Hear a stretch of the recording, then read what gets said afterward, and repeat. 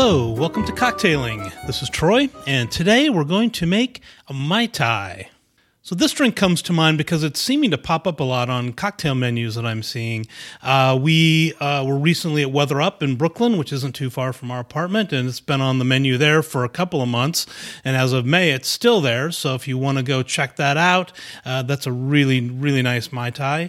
And also recently we were in Las Vegas. We went to this great little speakeasy downtown called the Laundry Room, and they had a Mai Tai on the menu. So it seems like it's no longer being relegated to tiki bars. It's getting some mainstream cocktail love, as it should. And so we're going to try one today. So who actually came up with the Mai Tai is in some dispute. It could have been Victor Bergeron from Oakland. That would be Trader Vic. He claimed to have created the Mai Tai in the mid-1940s. It could have been Don the Beachcomber.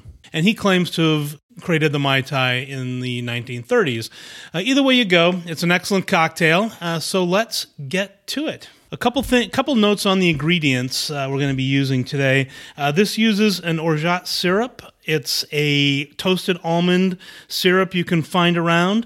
I would really recommend you get a good one. As I live in Brooklyn, of course, I can get a handcrafted artisanal orgeat from Brooklyn that's made with cane syrup and almond and orange flower water, all the things you want to have in your orgeat.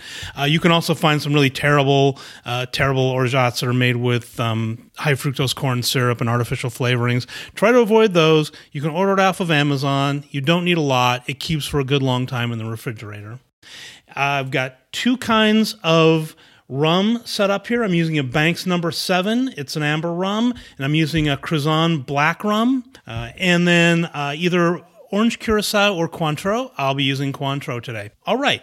So 1 ounce of the amber rum and 1 ounce of the dark rum go into a cocktail shaker.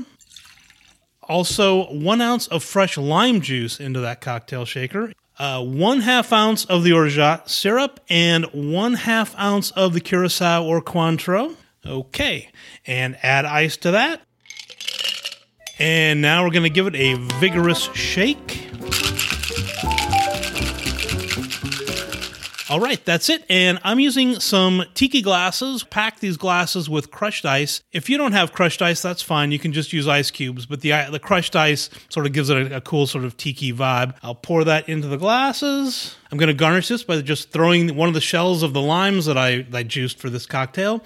And you can also garnish it with mint if that's your cup of tea. And let's give that a taste. That is a Mai Tai. Next week, we're going to do a Corpse Reviver No. 2, so join me next week.